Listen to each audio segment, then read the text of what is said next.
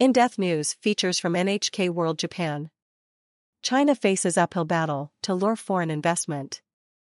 Global delegates at China's so-called Summer Davos Economic Forum heard a clear and coordinated message from their hosts: China is open for business.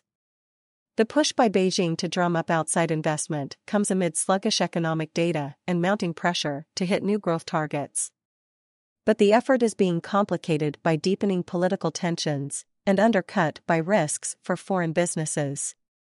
In his keynote speech at the three-day World Economic Forum meeting, hosted by the port city Tianjin, Premier Li Qiang made it clear that China is determined to win over foreign enterprise.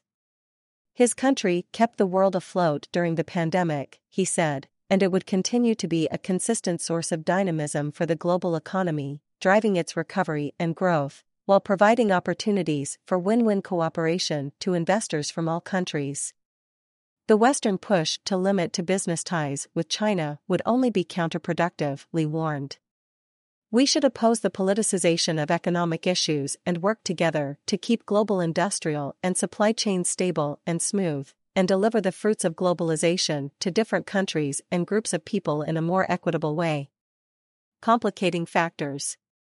Beijing's campaign to entice global investors comes at a difficult time. The U.S., supported by its allies, has introduced sweeping restrictions on sales of semiconductors and other high-tech materials to China. Also rattling business confidence is a new anti-espionage law that Beijing introduced on July 1. The revised legislation bans the transfer of any information, including documents and data, related to China's national security and interests. Critics say the vague criteria make it difficult for companies to know when they are complying and when they are in breach of the rules. Since introducing the previous version of the law in 2014, Beijing has detained 17 Japanese people on spying charges. The tougher legislation is likely to make foreign companies even more hesitant about doing business in China. Opening up. After 3 years behind closed doors and a strict zero-COVID policy that came at great cost to its economy, China is now eagerly opening up. But the recovery so far has been wobbly. From January to March, the economy grew 4.5% from the same period last year. While consumer spending and infrastructure investment were big contributors, exports only grew by 0.5%. The real estate market continues to struggle, and the youth unemployment rate is at around 20%.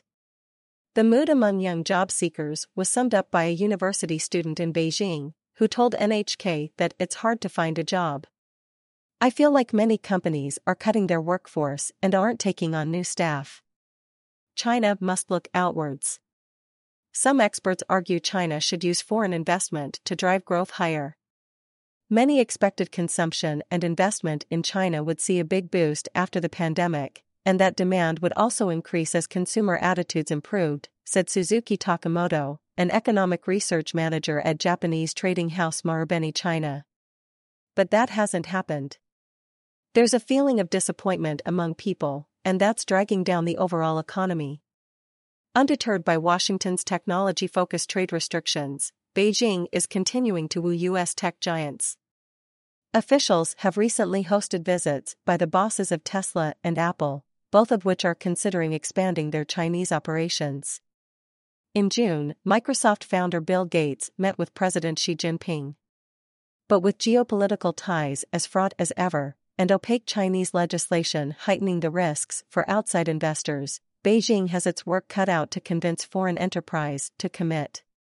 Nakamura Genta. NHK World Correspondent.